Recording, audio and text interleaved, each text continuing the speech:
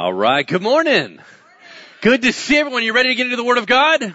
Yeah, let's do it. Take out your Bibles. If you don't have one, there's one under the seat in front of you. We're going to be in John chapter 10 today. John chapter 10, verse 1. If you need a little bit of help getting there, it's page 896 in the Bible under the seat in front of you. 896. We're going to need the full time to be able to go through the passage that we have before us. We're in part 51 of our Being Jesus series, and I entitled today's message, Insider Information. And so I'd like to welcome everybody watching online. Hi to you. Make sure to keep the game down and us up. All right, praise God. Fantastic. A couple things as we begin. Just a real quick show of hands, because I'm going to draw your attention to the fill in the blank in one moment. Quick show of hands. How many of you had the opportunity to go to Disneyland with your parents when you were a child? Raise your hand. Oh, okay, good. So there's quite a few of you. Isn't it amazing that in a busy place with tons of parents and tons of kids, you are able to discern your parents' voice in the crowd, especially when you're in trouble? Yes? Absolutely. Another analogy, let's say that you are a couple that has young kids, and you know that when you hang out with other couples that have little kids, a lot of times they go away to play. A lot of times they'll go upstairs to play, and inevitably one of them gets hurt. And they begin to cry, and you all know what happens, right? All the moms look at each other and they go, that one's yours, right? They're looking at they all know the sound of the cry. They know who it was. They know what was going on. Just ladies, just so you know, all the guys that look at each other going, is that mine? Is that yours? I have no idea, right? So we're all pretty clueless. So our wives are slowly training us. And even, it's not that you even know the pitch of voice. It's the tone of it. And here's what I mean. Imagine if you are in bed, you're married, you're in bed, it's midnight, your spouse isn't there, and all of a sudden someone comes to the front door. And you call downstairs like, hello? Like, is this an intruder? Even if your spouse has, like a cold and their voice is totally changed, like 12 octaves lower, it's your wife and she's like, that kind of thing, right? If you say hello and she's like, yeah, I'm all good, right? You still know by her response and the pattern of how she talks that it's safe and that's who she is. You don't even have to have the same vocal tone, the same vocal pitch or inflection. What I'm saying is that we are so good at pinging on different voices and knowing who is near us, who is close to us, who is important to us.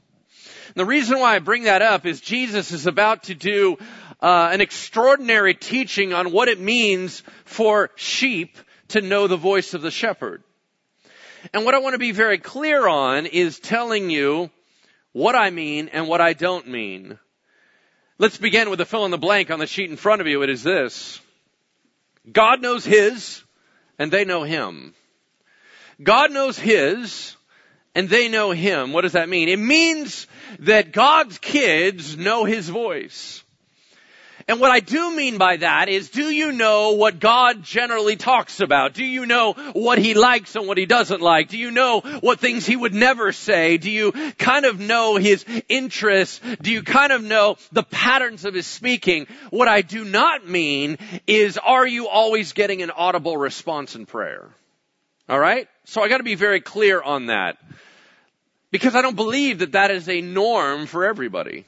Now, there are some of you in this room with us, you do get to interact with God, and He gives you such clear impressions on your heart. It's as if He was just verbally talking to you, and your prayer life is very vibrant and alive.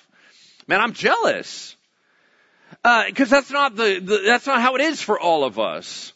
I'll give you an example. Yesterday morning, 6:40 a.m., I wake up, right? Total miracle right there, because I don't get up at 6:40 in the morning. 6:40 in the morning, I wake up, first thought in my head, and it was just a thought, there was no other tone to it. This thought pops in my head, if you go downstairs, I will speak to you. Now that's a trip, right? Why in the world I was thinking that? I've been praying a ton lately about an increase in connection with God through prayer. Because what I'm really good at is like intercession. I can pray for other people. I can pray for things. I'm really good at praying for needs. I'm really good at praying through scripture. There's a bunch of ways that I know how to pray. What I'm not great at is listening. I mean, I'll give you like 30 seconds of silence and I'm ready to go again, right? I'm ready to start talking all over again. The awkwardness of silence and kind of going, am I waiting for something? Is my expectation wrong? Like, God's like, no, I don't have anything. Go ahead. You know, I'd hate to just be sitting there and God never had any intention of speaking. So I've been trying to grow in that, and I really feel like, Lord, I really want your affirmation as your child, because I get affirmation through the Word, I get affirmation through other believers, but I don't get a lot of direct affirmation, and that's the only stuff that matters to me. I gotta hear it from God's lips that He's good with me.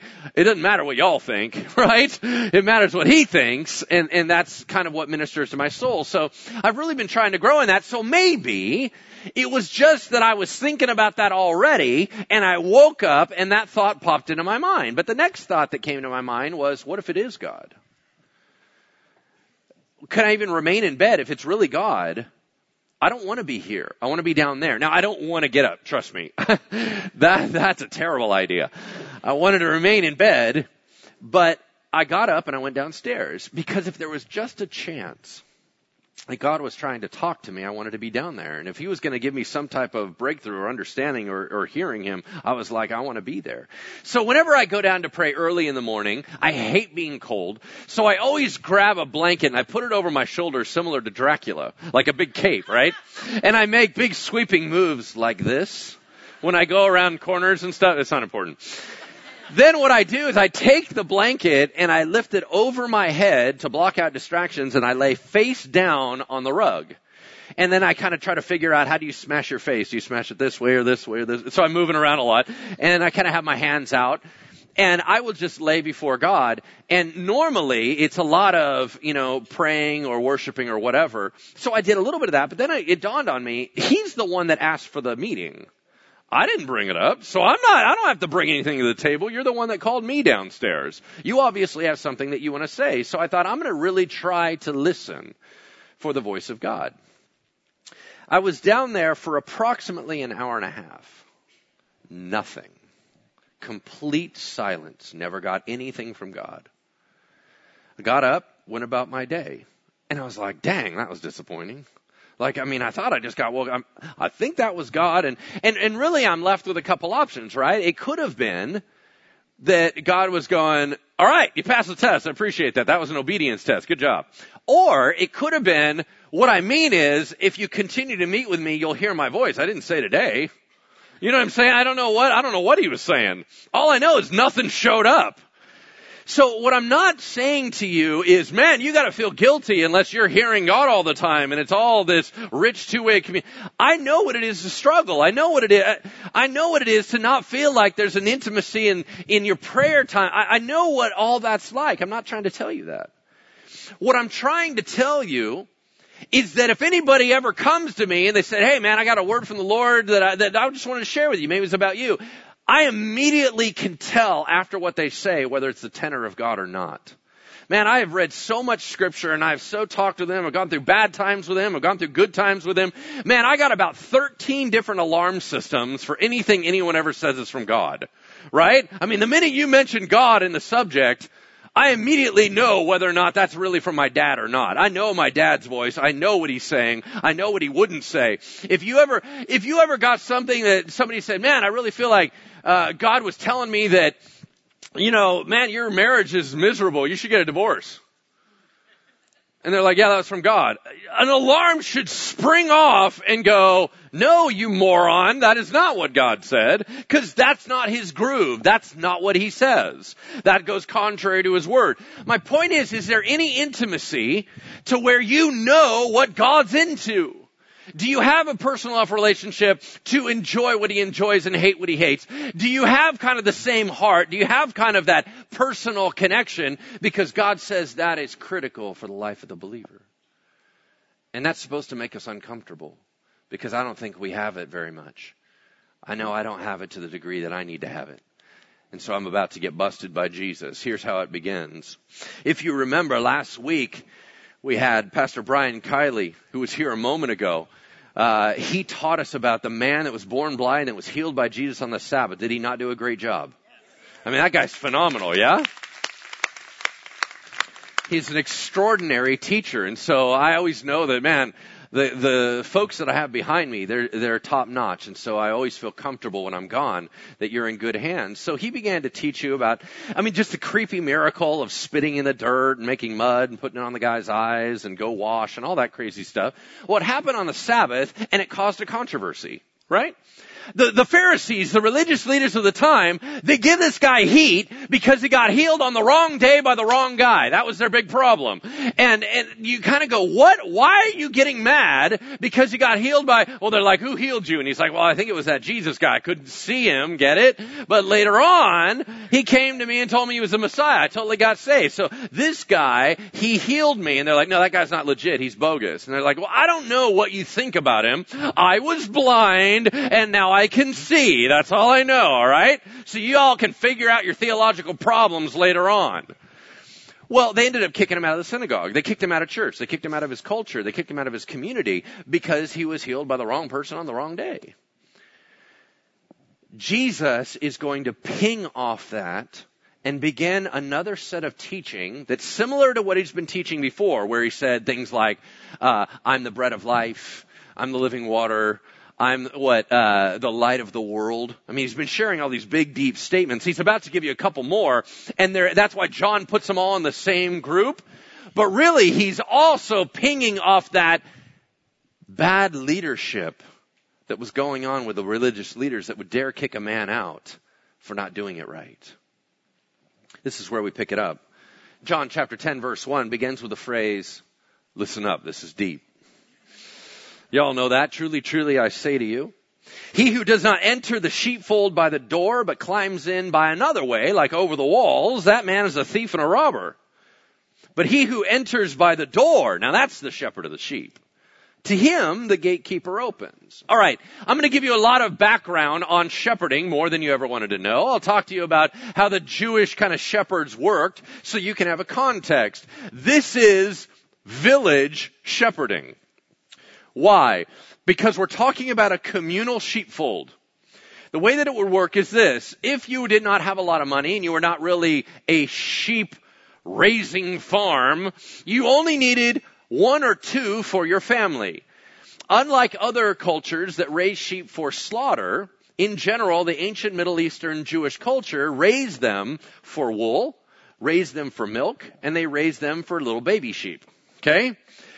When you have that, you don't need a ton of them if it's just your little poor family. You can't afford that. You certainly can't afford to build some huge enclosure on property you don't own. So you kind of do the co-op thing. There is a village general area where everybody kind of brings their sheep in. They all mix them together. And there is gatekeeper guy. Now, gatekeeper guy is security guard. So in order to get your sheep out, you got to have a PIN number, that kind of thing, right? If he knows that you're legit, he'll open the door for you. If he does not recognize you, you're not getting any sheep out today.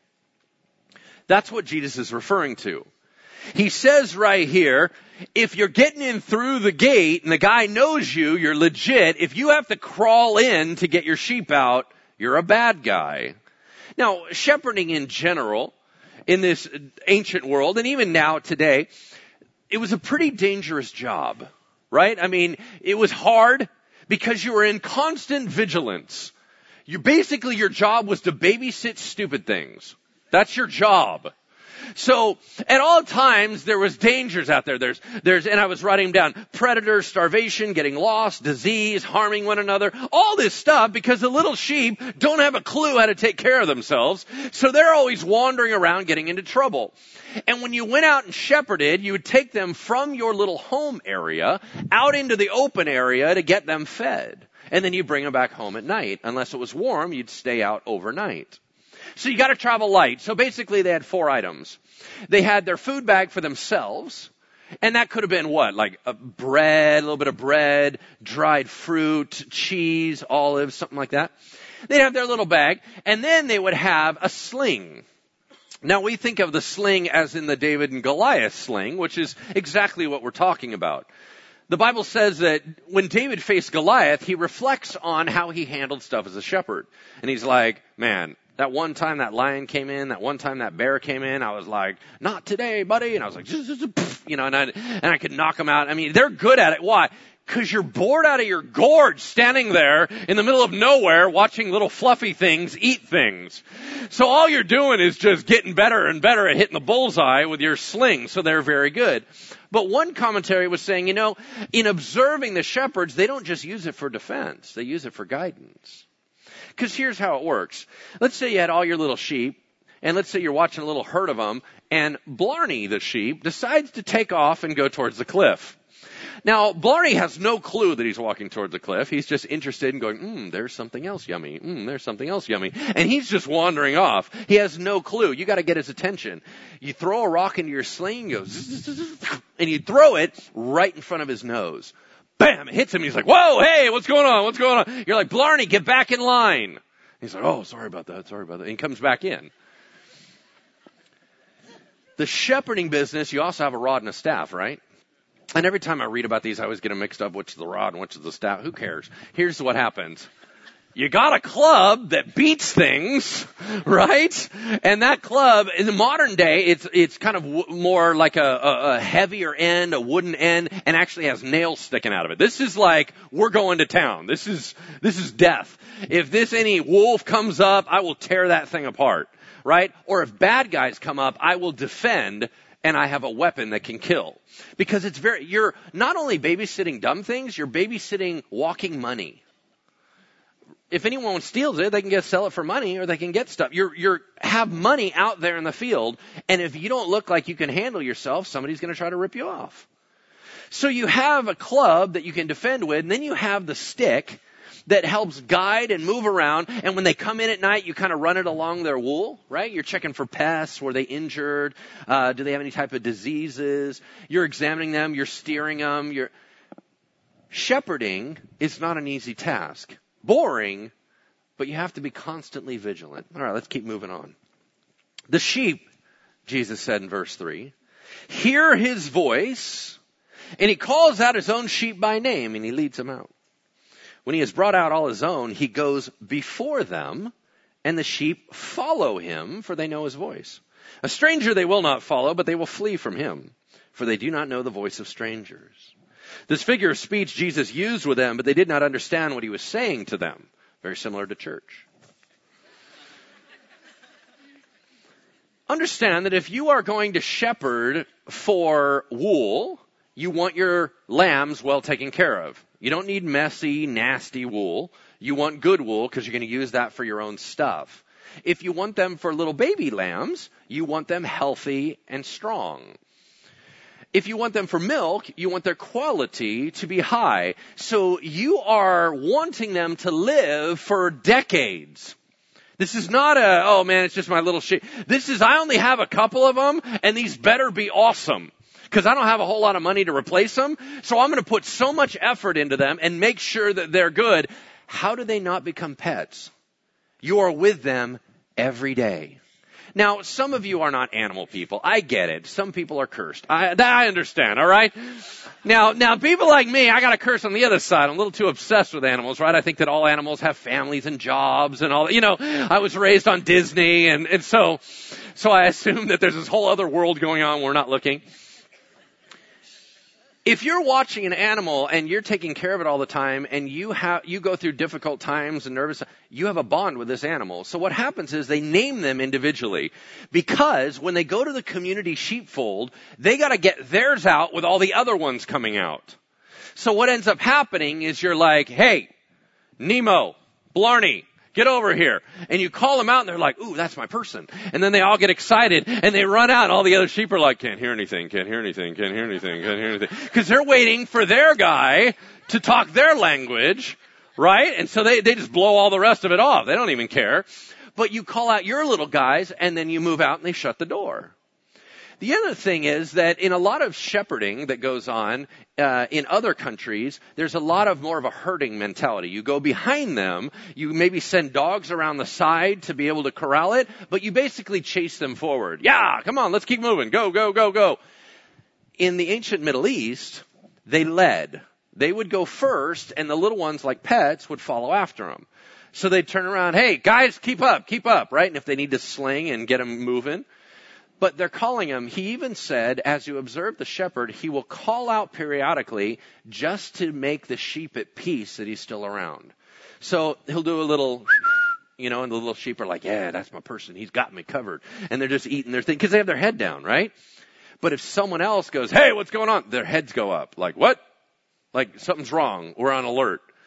But the shepherd, he can call them by name, and they all know his voice. Verse 7. So Jesus again said to them, listen up, this is deep. I'm the door of the sheep. All who come before me, those guys that have claimed to be Messiah, no, they're thieves and robbers. But true Israel, my sheep, they didn't listen to him. I'm the door. If anyone enters by me, he will be saved. And that means delivered, safe, and secure.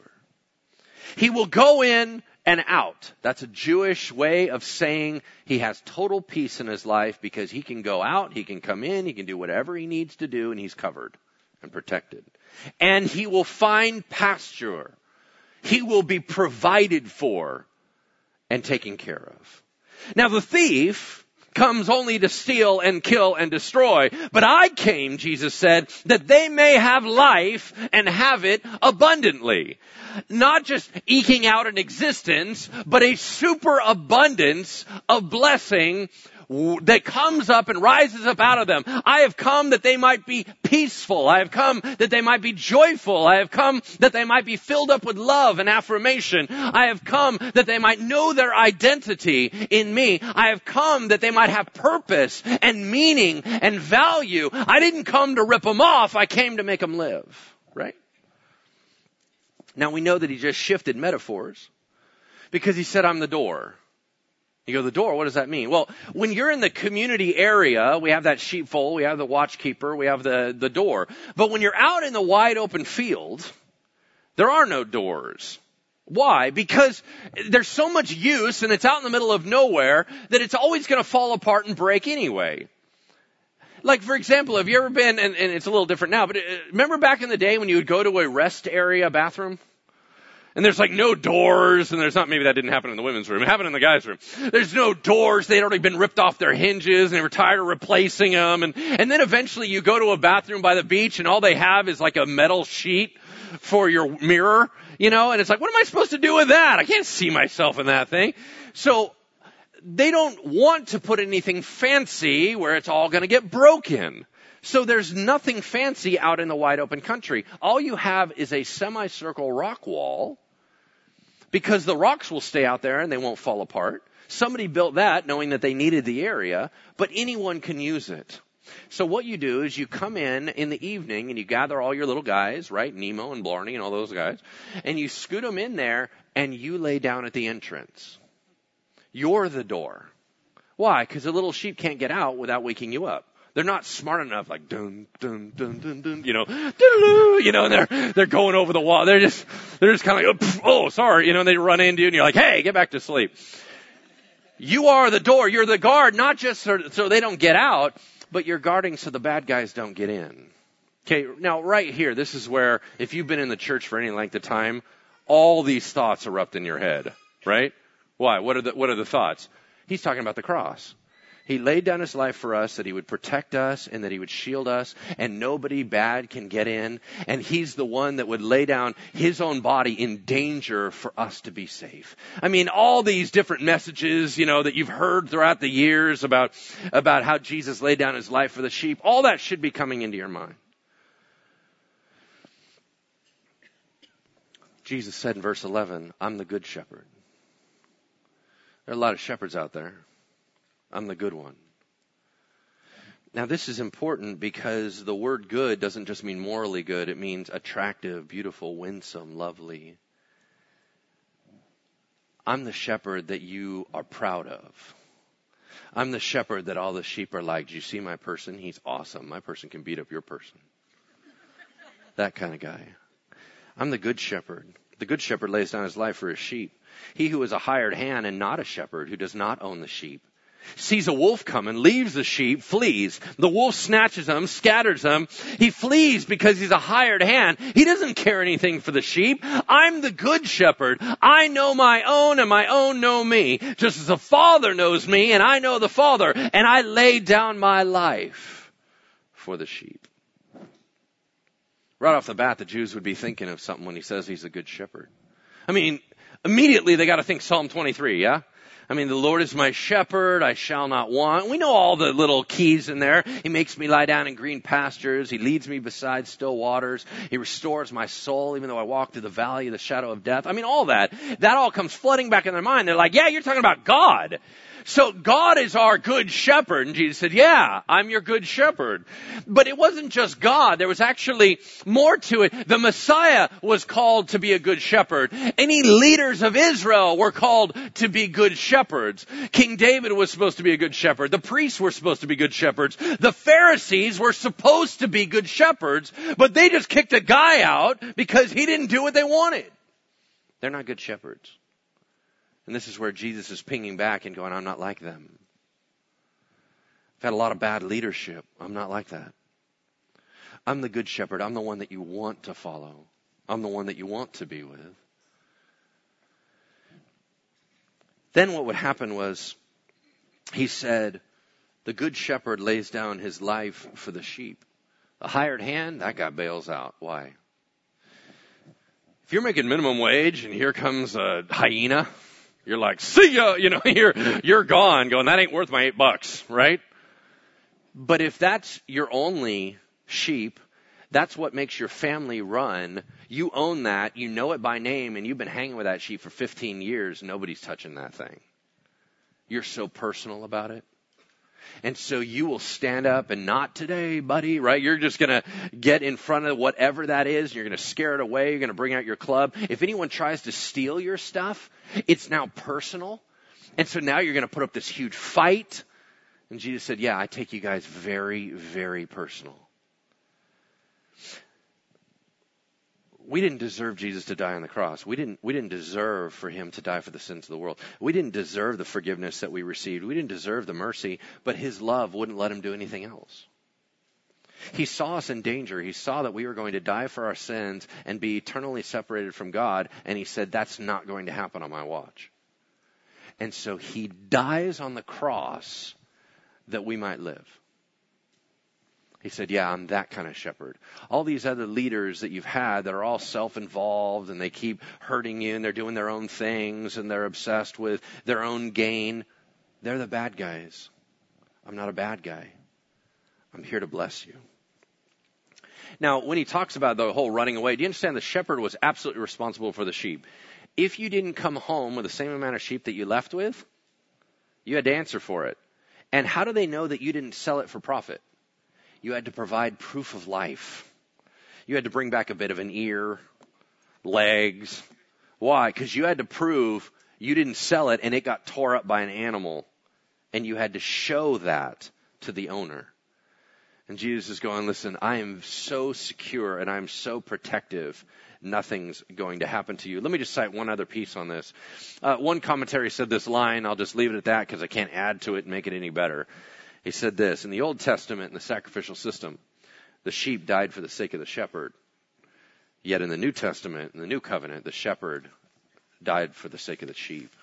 And that's just a brilliant turn of events.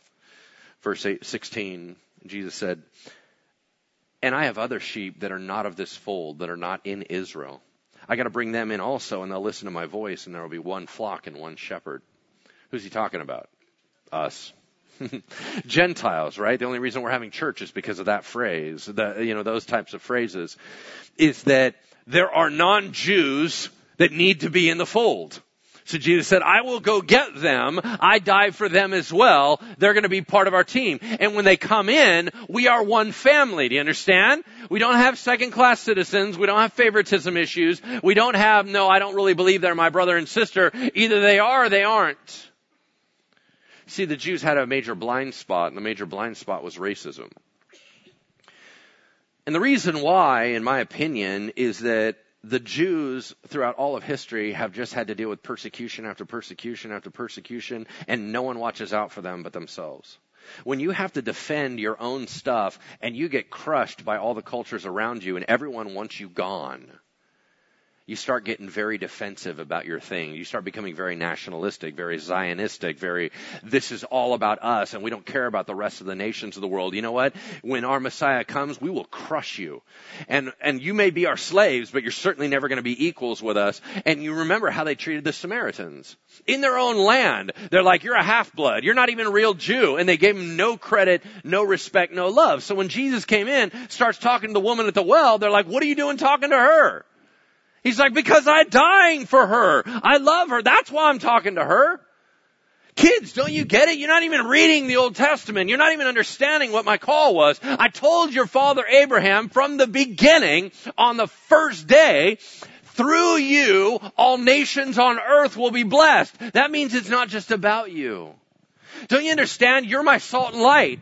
My Jewish people, you're the ones that are supposed to tell the world how loving I am. You're supposed to be the ones that embrace everybody and tell them about the Messiah. So you need to do your job and stop saying, who cares about them? Who cares if they go to hell?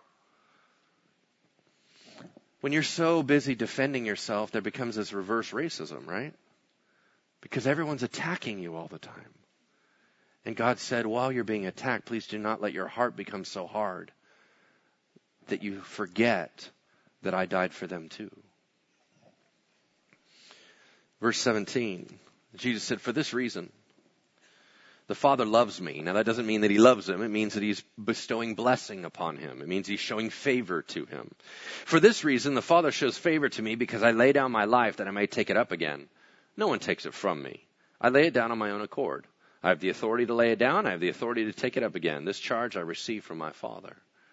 What does that mean?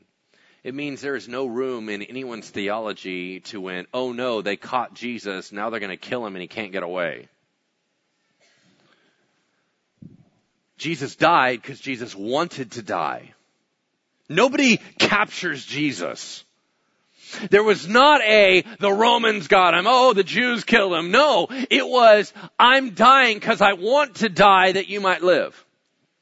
And not only that, but like any good pool player or billiard player, he called his shots before they ever happened. In pool, you go, I'm going to go off that bank into the side pocket so no one thinks that you accidentally did that. Jesus said, I will die, I will raise, and I'll even give you time frames. It's going to be on the third day I will rise up out of that and the angels will move the rock out of my way. In other words, nobody kills Jesus. He's God. I die when I want to die. I get up when I want to get up. So let's be very clear on who I am. There was again a division among the Jews because of these words. Really? Shocker. Jews arguing. That's so odd. Verse 20. Many of them said, he has a demon. This guy's insane. Why are we even listening to him? And other people said, these are not the words of one who's oppressed by a demon. What, can a demon open the eyes of the blind? They were wrestling about who Jesus is. Don't you understand that that's the big issue? I mean, that's the big division in all the religions of the world. That's the big divisions in all the religions that keep claiming the title Christian. What are you going to do with Jesus? Who is he? Well, he's a really nice guy. Oh, yeah, I get it. He is a nice guy. He's God. Well, he's kind of a God. No! He's a member of the Trinity. Father, Son, Holy Spirit. Completely equal in essence, one God, three persons. That's how, there's kind of one God, he's kind of a guy, he's a good prophet. No! He's God, and he's the only Savior. Well, he's one of the ways. No! He's not one of the ways. He's the only way.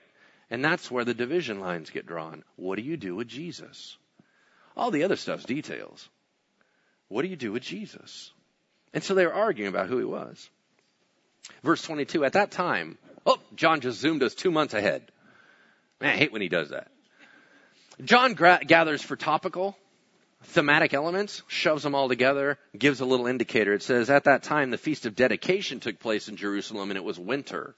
Last time we were talking, it was the Festival of Booths, or the Festival of Tabernacles, and that was in September, October. Now we're in November, December. We just slid forward 2 months.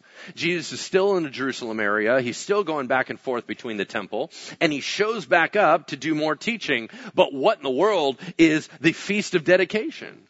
I mean, it's known by a lot of other names. Maybe these are more familiar. How about the Memorial of the Purification of the Temple? Yeah, anyone? No, of course not. What about Festival of the Dedication of the Altar? No, not that one either. What about the 25th of Kislev? No, not that one either. All right, it's also known as the Festival of Lights or Hanukkah. How about that one? All right, now we're in. Hey, that's that little menorah thingy, right? Isn't it? Oh, that's their Christmas. Okay, don't say that to a Jew. That's just irritating. That is like, shut your mouth. What are you talking about? Oh, that's your Christmas. What it is, it's an 8-day-long celebration, similar to the Festival of Booths, palm fronds, singing the Hallel, lighting ceremony, all that kind of stuff, but it's for a totally different reason. Let me tell you the story. Alexander the Great, Mr. Greece himself, wanted to have the whole world be Greek in thought and in heart. Well, when he dies, somebody's got to take on that mantle. For a long time, the family in Egypt called the Ptolemy family, that dynasty or that empire kind of moved Hellenization forward. Hellenization is the Greek thought being promoted. Well, eventually, at about 200 BC, they stop, and a Syrian family by the Seleucid name, the Seleucid Empire rises. They start pushing the Hellenization of the world. Well, a leader, a very nasty man, came to power in the Seleucid Empire by the name of Antiochus Epiphanes IV. He wanted to make the whole Israel region Greek. So at first he tries to implement a bunch of different thoughts and ideas and thought the Jews would go for it. Well, he didn't realize Jews are rather stubborn.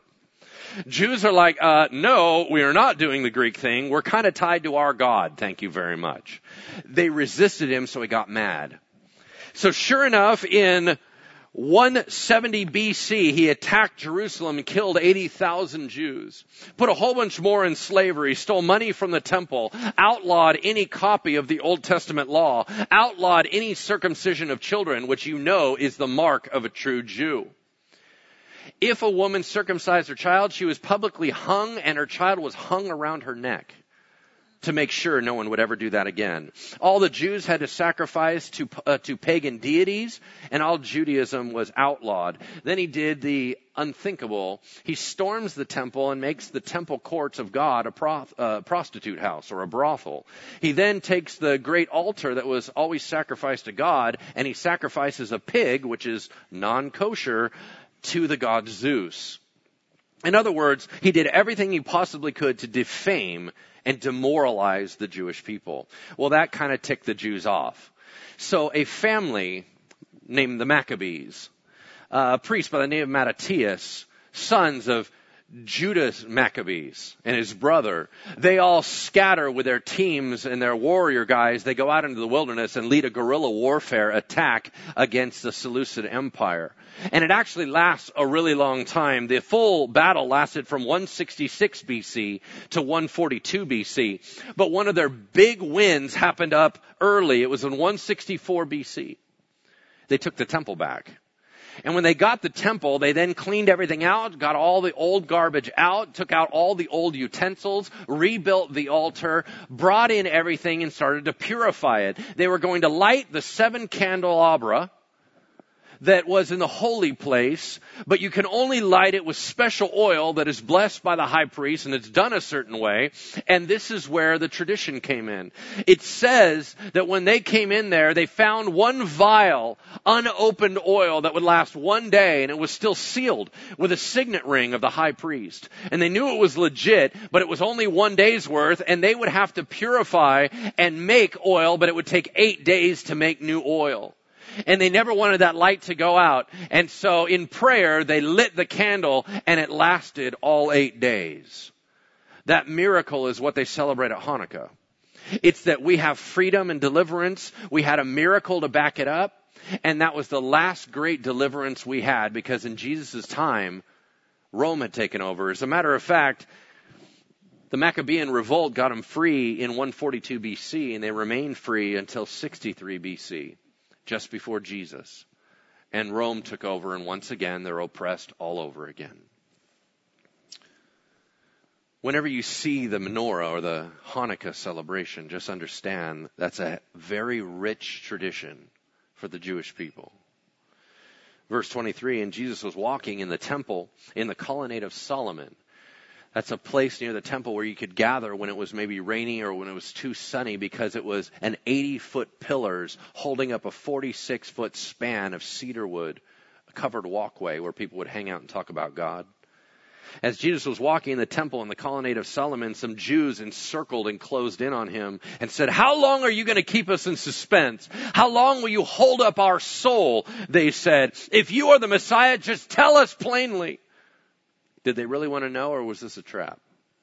Jesus answered them, "I did tell you, and you don't believe me. The works that I do in my Father's name, they bear witness about me. But you don't believe because you're not among my sheep. My sheep hear my voice. I know them. They follow me. I give them eternal life. They will never die, and no one will snatch them out of my hand. My Father who has given them to me is greater than all, and no one is able to snatch them out of my Father's hand. And I and the Father are one in this."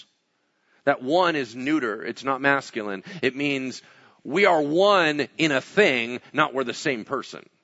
Remember, Trinity, one God, three persons, Father, Son, Holy Spirit, three indistinct persons, one God. The Jews picked up stones to stone him. This is the third time in the book of John they're trying to throw rocks at Jesus to kill him. Jesus said, "Hold up, before you guys start throwing the rocks, I got a quick question for you. I've shown you many good works from the Father. Which of them are you going to stone me for?" That's a great question. The Jews answered him, "It's not because of the good works you're doing that we're going to stone you, but for blasphemy, because you being a man, you make yourself God." They said, "According to Leviticus 24:16, we can throw rocks at you till you die." Jesus said, "Oh, we're playing that game. All right, hold on. He answered them, "Is it not written in your law in the Old Testament, specifically in Psalm 82:6? It says, 'I said you are gods,'" talking about people. "If he called them gods to whom the word of God came, and scripture can't be broken, there's no error in it, do you say of me, whom the Father consecrated, set apart for a special task, sent into the world in his own commission, you're saying I'm blaspheming because I said I'm a son of God?" Here's his point. It's a rabbinic argument. Doesn't make sense to us, but it's called the greater than argument. And here's what he's saying. Hold up. Before you try to stone me according to the law, let me point something out. In the book of Psalms, it says God is a true judge, and all judges under him are sons of him, carrying out his will. They're called Elohim. They're called sons of God. And if they're called sons of God and they're regular dudes, why are you throwing rocks at me? I don't care whether you think I'm the Messiah or not. You have no right, according to Scripture, to stone me to death.